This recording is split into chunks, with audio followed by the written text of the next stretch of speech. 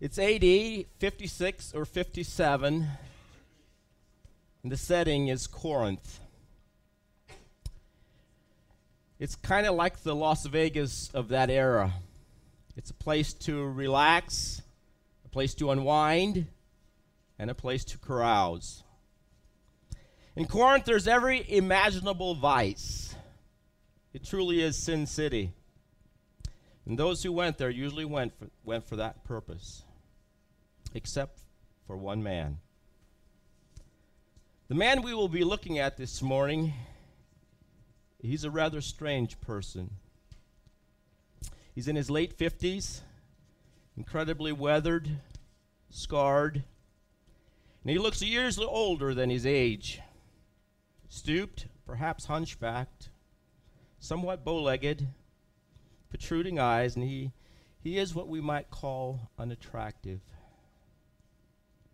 He's in Corinth for the winter, and he plans to write a letter. He's been longing to go to a place, but because of hindrances beyond his control, he chooses to write a letter.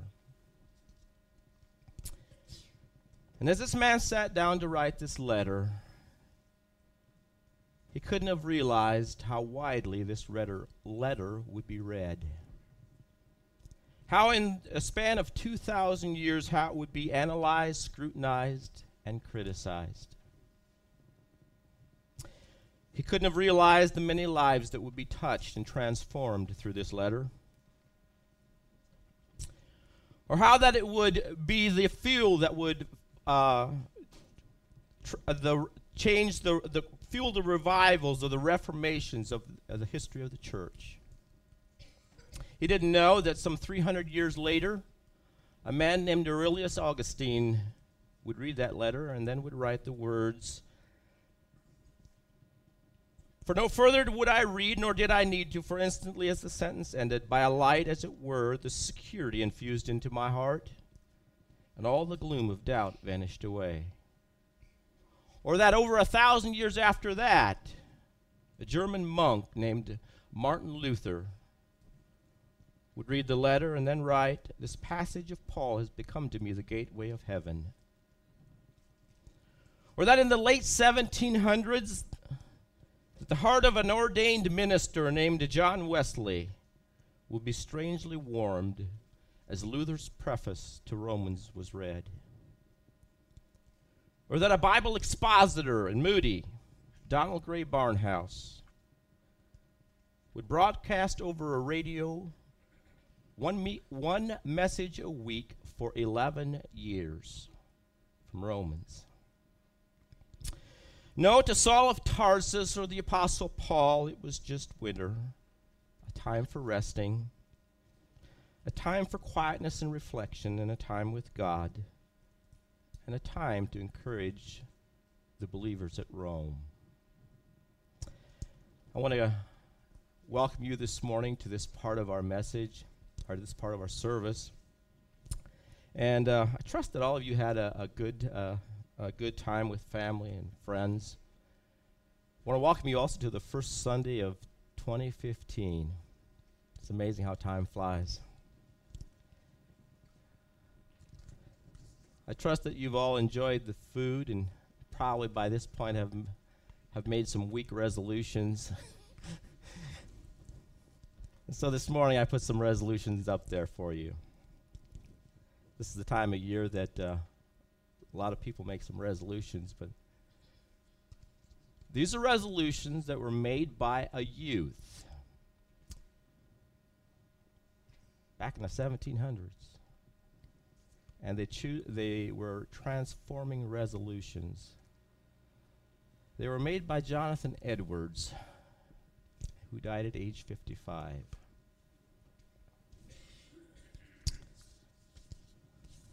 Well, this morning I want to bring each of you back to our study of Romans. And these past 4 years we have enjoyed, or have journeyed together through Romans. Through this letter, we've understand what we've been saved from. We've come to understand who we are in Christ. We've learned what the work of the Holy Spirit is, what it means to be led by God. And but what we haven't learned a whole lot about the writer himself, the Apostle Paul. And this morning, the Apostle Paul is going to kind of peel back the covers, and he's going to allow us to look into his life. Beginning in verse 17 of Romans chapter 15. Now, before we deal with the text this morning, I want to share an author's description of Paul. John Pollock writes this. He says, Paul was steady in times of distress, gloriously happy in the prospect of the future. Prayer was as natural to Paul as breathing. He was a hospitable and a generous man who loved to help people. His love was genuine, unsimulated, and he had a marked touch of sympathy. He was cheerful, not doing his acts of kindness sanctimoniously or grudgingly or smugly. The humblest Christian found him ready to walk out of his way to do a good turn or to share an experience. Paul had the gift for literally counting every man better than himself. I don't know about you, but when I get to heaven after meeting Jesus, I'd like to meet Paul. You see, it's these kind of magnetic qualities that we see in Paul that just drew people to him, and just made him contagious. And that's why the verses 17 through 29 of Romans chapter 15 are so important. We're going to discover in these verses three things about Paul that Paul shares about himself. First of all, his thoughts regarding his past ministry and achievements. Secondly, we're going to discover his mission endeavors for the future, his plans. And thirdly, we're going to discover his attitude he had towards ministry.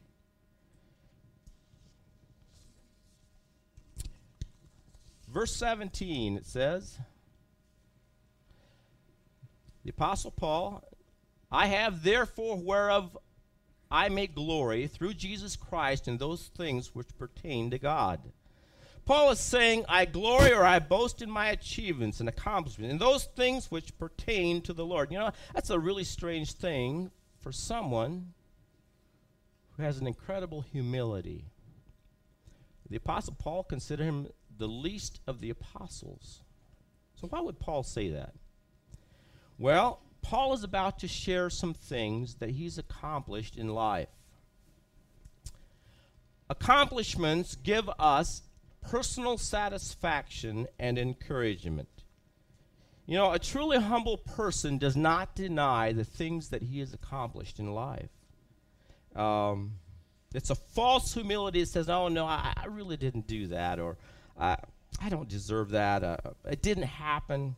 You know, one of the things that I was taught early in ministry, one of the good bits of advice I was given, when you do something well and you do it right, or someone compliments you, don't say, it's nothing.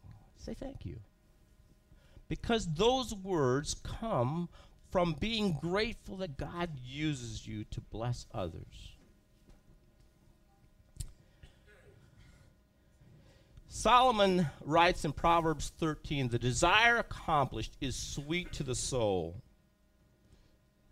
It's not just in the spiritual life, but in all of life. This past week I had some vacation, and the organization isn't one of my strengths. So I spent a little time out in my shop, putting stuff away, cleaning stuff up. And you know, it was satisfying to finally see my saw table appearing again. It works the same for you guys. Cleaning out your garage, dropping 20 or 30 pounds,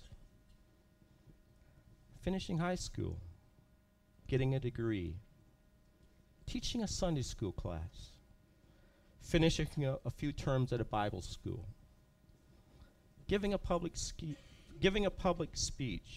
finding a job. Those are all things which bring about encouragement, which encourage us. Now, as you know, there's always going to be some people who misunderstand when you rejoice because of things you've accomplished. There's a great example in Scripture. It's found in 2 Samuel 6. Let me give you the context. The ark had been in the enemy hands, and it was returning again to Israel, to Judah, and with it the blessings of God, and David is absolutely thrilled. It says in verse 12, "And it was told King David, saying, The Lord hath blessed the house of Obed-Edom, and all that pertaineth unto him, because of the ark of God. So David went and brought up the ark of God from the house of Obed-Edom, and unto the city of David with gladness. And it was so that when they that bare the ark of the Lord had gone 6 paces, he sacrificed oxen and fatlings." I mean, David was so ecstatic. 6 paces into the city, he stops it, builds an altar, and offers up sacrifice. He's thrilled. He's rejoicing. And it says in verse 14, "And David danced before the Lord, and with all his might, and David was girded with a linen ephod." Here it is. David's dancing. He's thrilled. And I'm going to let David's wife explain the ephod part. Verse 16, "And the ark of the Lord came into the city of David, and Michal, Saul's daughter," this is David's wife, "looked through the window and saw King David leaping and dancing before the Lord." And it says she despised him in her heart.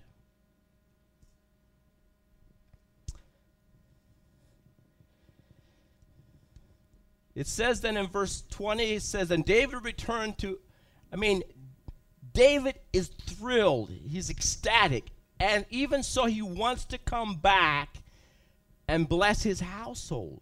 He's in such, he's just thrilled. And so he returns to bless his household. And Michal, the daughter of Saul, came to meet David and says, "How glorious was the king of Israel today, who uncovered himself today in the eyes of the handmaids of his servants, as one of the vain fellows shamelessly uncovers himself." Oh, man.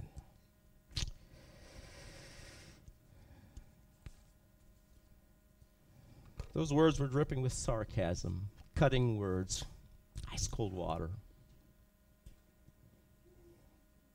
What a sight. The king was dancing half naked. Man, David, you just hit a new low today. Look at what David says. "And David said to Michal, It was before the Lord who chose me before thy father," get the jab, "and before all his house," another one, "to appoint me ruler over the people of the Lord and over Israel. Therefore will I play before the Lord." Moffat renders this, "When I sport in the Eternal's presence, I am not honoring myself." What does that have to do with Paul? Everything. You see, when Paul looks back at his life, at his achievements, he's thrilled at the things that God has pulled off with his life. It brought him a deep inner satisfaction. Isn't it amazing how quickly we forget the things that God has done through our life, the victories we've had, the achievements we've accomplished? You know, it would be a good time this morning for you just to stop for a moment and think about the last year, the last 5 years, the last 10 years. Think about the things you've accomplished in life, the lives you've touched, the victories you've had. Just think about that. The things that you've done really, really well. Psalms 103 says, Psalm of David says, "Bless the Lord, O my soul, and all that is within me. Bless his holy name. Bless the Lord, O my soul." And look what it says, "And forget not all of his benefits." Do you realize those things, those accomplishments, those victories you've had are part of the benefit of the Lord? And it is right. It is good that we remember, think back. We remember some of the good things that God has done with our life and be thrilled about it. That's right. It's biblical.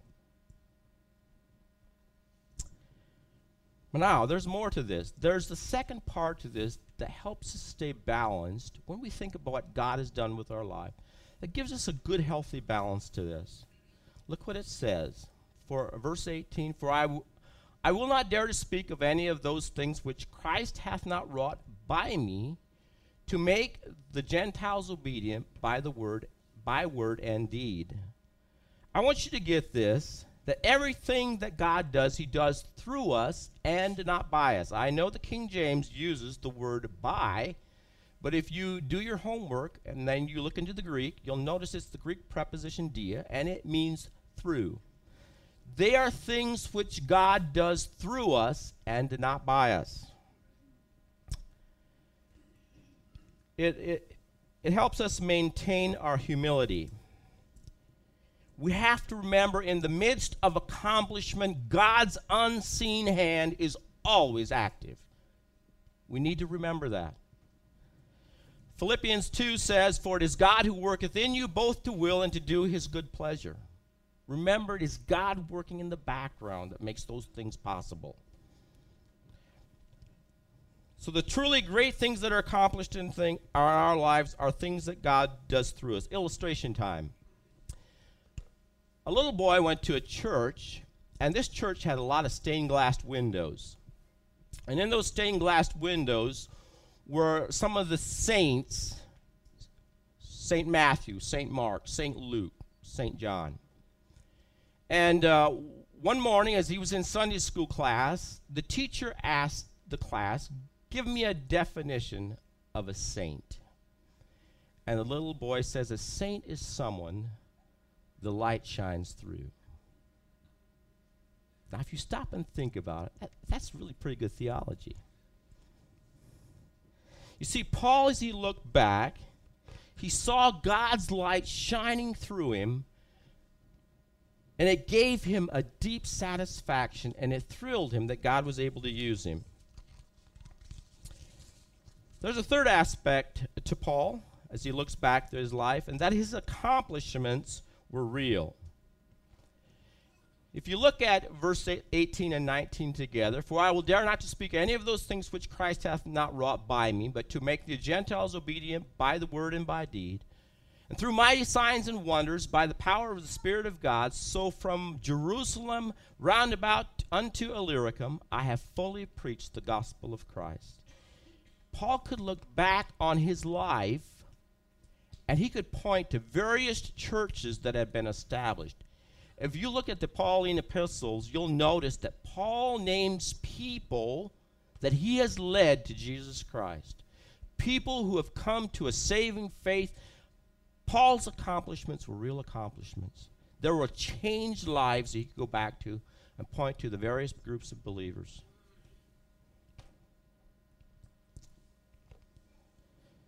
Now, not only has Paul shown us the depth of his ministry, he's going to show us the breadth of his ministry. You really can't appreciate what Paul verse 19 without a map. So I've given you one. I want you to understand that right there is Jerusalem, and Illyricum is right up into here. In fact, the prefect of Illyricum kind of comes down along the coast into Macedonia as well. Paul is saying, I have fully preached the gospel. I have filled that area with the gospel. He isn't saying he's finished. He's saying the gospel has rang out as I went through those areas, and that's a span of some 1,500 miles that Paul has preached the gospel. What was the driving force behind Paul? What drove Paul to kind of be a pioneer? He tells us in verse 20 what was behind his zeal. He says in verse 20, yea, so I have strived to preach the gospel, not where Christ was named, lest I should build upon another man's foundation. Then he quotes Isaiah, but as it is written, to whom he was not spoken of, they shall see, and they shall that have not heard shall understand. What drove Paul is he wanted to go to areas that were unreached, where the gospel had not been heard. His desire was not to go to areas where somebody else had already preached the gospel. He felt his calling was to go to areas that nobody had ever heard the gospel. You know, there's a lot of missionaries who like the people who want to do missionary work, but generally they will build upon another man's foundation. There are very few missionaries who have the heart to go where the gospel has never been heard. You see, it thrills Paul to lead people to Christ. If you've never led someone to Christ, you probably don't understand what drove Paul. And Paul was thrilled when people came to a saving knowledge of Christ. You know, I just want anyone here to understand, if you have a desire to go where the gospel has never been preached, that's not a weird desire. Paul had that desire. He longed for that. I mean, Paul would understand you. Someone has said of David Livingstone, one of the great missionaries, that even at death he was haunted by the smoke of 1,000 villages that were still unreached. You know, our problem isn't that we dream too big. Our problem is that we dream too little. You know, I'm convinced even as a church here, we would be amazed if we put our heart and mind to it, what we could accomplish as a church. I mean, I think it's possible for us to be sponsoring someone, to go forth and to be that wedge into unreached people groups. Paul was somebody who dreamed. I want you to see this. For it says in verse 22, for which cause also have I been much hindered from coming to you. He's talking to the church at Rome. But now having no more place in these parts, having a great desire these many years to come unto you, which whensoever I take my journey into Spain, I will come to you. For I trust to see you in my journey, and to be brought on my way thitherward by you, if first I be somewhat filled with your company. Paul's plan or desire was to go to Spain. Again, a map will help you understand. Jerusalem is down in here. That's where the church began. Spain is clear over here. Rome is up in here. Paul's dream was to go to Spain, the complete west part of the continent. In fact, the western part of the Roman Empire. His dream was to reach Spain. He didn't have any money. He didn't have any friends who were going there. There were no pre-planned accommodations. There was no airport. One thing that Paul had was a desire to tell people about Jesus. That's what made Paul so different. He longed for people to know the Lord in a personal way. You know, as a church, we have become so focused and preoccupied with ourselves. It's our church. It's our needs, our agenda. You know what we're forgetting? We're forgetting there's an entire world out there who's never heard of Christ.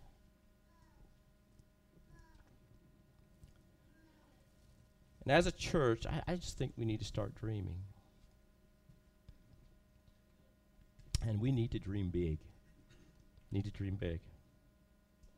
Now, there's something else that was equally pressing in Paul's life. If you look at verse 25, it says, but now I go unto Jerusalem to minister unto the saints. For it hath pleased them of Macedonia and Achaia to make a certain contribution for the poor saints which were at Jerusalem. According to my resources, there was a famine going on in Jerusalem. That's where the church began. And because of the persecution by the Jews, the Christian men had lost their jobs. They were in dire straits. And so Paul made an appeal to the churches of Macedonia and Achaia to take up offerings, to take back to Jerusalem, and to help the Christians in Jerusalem.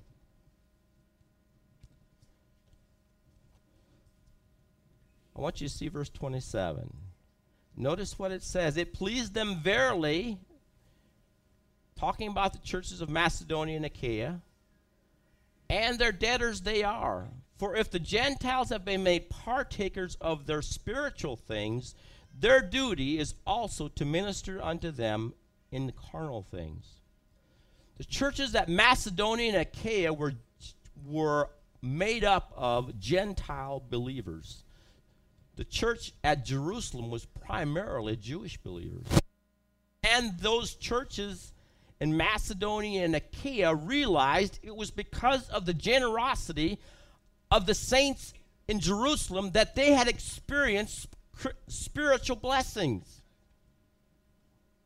And they considered themselves indebted to share with them of the material things they had in their lives.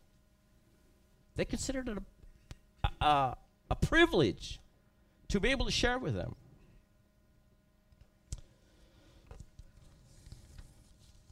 You know, one of the ways that all of you can be involved in our ministry as a church is simply by giving. The giving of time, of talent, of resources, of finances. Think about it. All of you, where you are at spiritually in life, is because of what someone else has invested in your life. And you know what? It is not wrong to ask you to give back. To give back. That's a good thing for you to be able to give to someone else. Pass it forward. In Matthew 6, it says, "For where your treasure is, there will your heart be also." Paraphrase, that is, what you think is valuable is where you put your time and resources. How much time do you guys put in the eternal? Things that are going to last beyond? Things that last for eternity? How much time are you investing in the eternal? It's important. There's a story of a father who was passed away suddenly, and someone was trying to comfort his small boy. And they told him, "Your daddy's gone to heaven." And he said, No, he hasn't. See, Daddy always talked about where he was going, and Daddy never talked about heaven. What are you investing in? What are you planning for? What do you value? What do you do with your time? The last thing I want you to see is Paul's attitude. He says in verse 28, "And when therefore I have performed this," in other words, he was taking the offering back to Jerusalem, "and have sealed to them this fruit, I will come unto you into Spain." By the way, into Spain. "And I am sure that when I am come unto you, I shall come in the fullness of the blessing of the gospel of Christ." So Paul's plan was to go to Jerusalem, afterwards stop at Rome, at the church at Rome, and then from there go to Spain. The words I don't want you to miss are the words, "I am sure that when I come, I shall come into you the fullness of the blessing of Christ." Paul had an amazing, positive attitude about ministry. I thought about the sign that was in the office of one of our group leaders. It said, "Everyone blesses us. Some when they come, and others when they leave." Paul would have blessed you when he came. He had a yes face. He was a blessing to be around. I thought about the time that there was a pastor's conference in a town, and a man stood at the checkout of a supermarket, and he kind of had a sour face. And the checkout lady looked at him. She said, "Are you a pastor?" He said, "No." I said, "I've just been sick for the past week." Isn't it amazing the sour attitude or the sour demeanor that we as Christians can have? It seems like the last thing that gets saved sometimes is our face. I mean, seriously. The demeanor, our attitude. How many people do you think would want to be a Christian with the attitude that you have towards life? How many people do you think would be drawn to Jesus Christ by just looking at your attitude, your demeanor? I like the saying that goes, "A smile makes people wonder what you're up to." See, Paul had a warmth. He was gentle. He had a positive attitude that would have drawn you to want to know what he was about.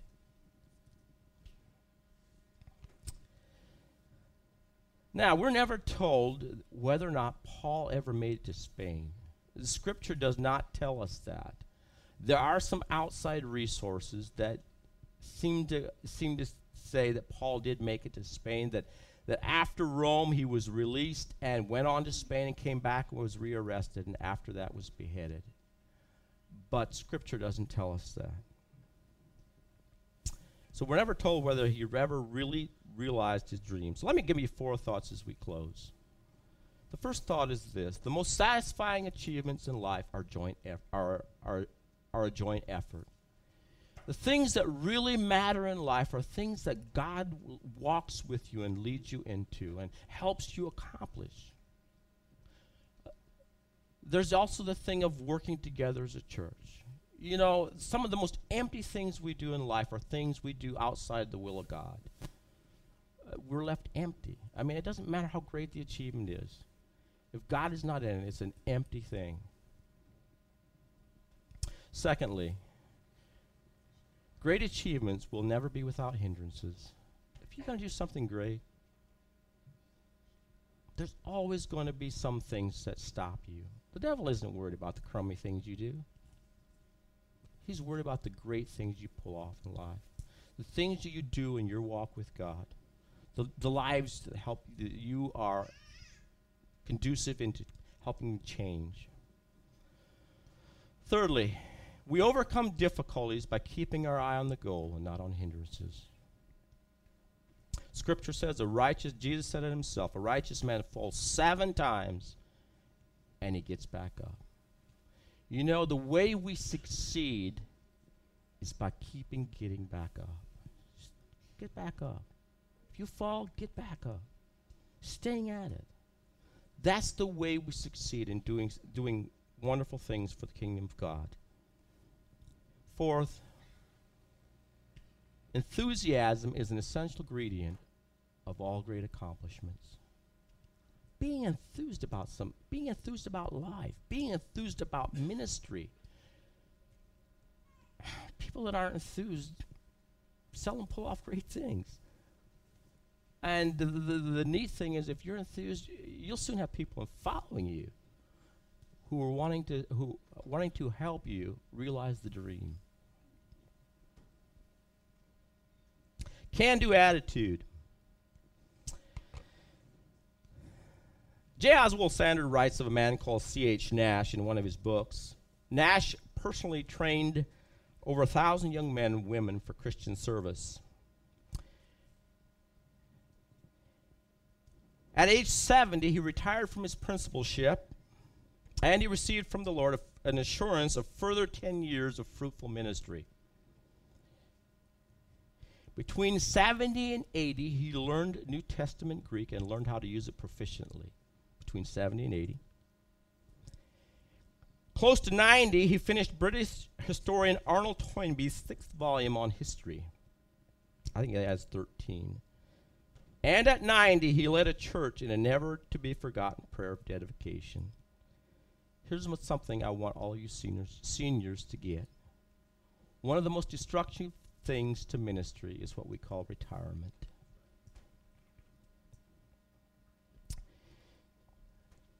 Too many are sitting back when God says, I've still got a mountain for you to climb. Nash, Paul, Caleb would be another good example. They all died climbing. They all died climbing. This morning, the challenge I have for you, I want you to see through these scriptures how important it is for all of you to have a Spain personally. All of us need a Spain, a dream. Secondly, as a church, we all need a Spain together.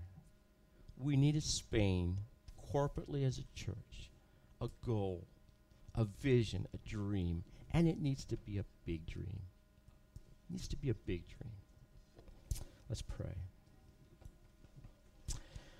Father, we just bow before you this morning, and at the close, we're grateful for these scriptures. Lord, we're grateful for the life of the Apostle Paul, a man misunderstood many times, but a man who's warm, personable, a man who loved the Lord, a man with a vision or a dream.